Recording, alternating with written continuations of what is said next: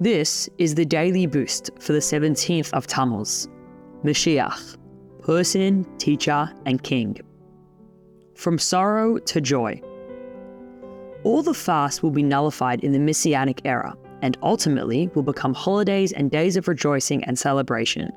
As written in Zechariah, thus declares the Lord of hosts, the fast of the 4th month, the fast of the 5th month, and the fast of the 7th month, and the fast of the 10th month, will be times of happiness and celebration and festivals for the house of Yehudah, and they shall love truth and peace. We are told that in the time of Mashiach, all sad holidays will become days of joy. In that time, we will no longer need to lament and repent. Instead, we will pursue truth and peace. In this pronouncement, Zechariah says we can hasten the messianic redemption and the transformation of these fast days. The Talmud relates that the temple was destroyed because of unwarranted hatred among the Jewish people. By spreading peace and truth, we nullify the reason for the destruction and pave the way forward to its restitution.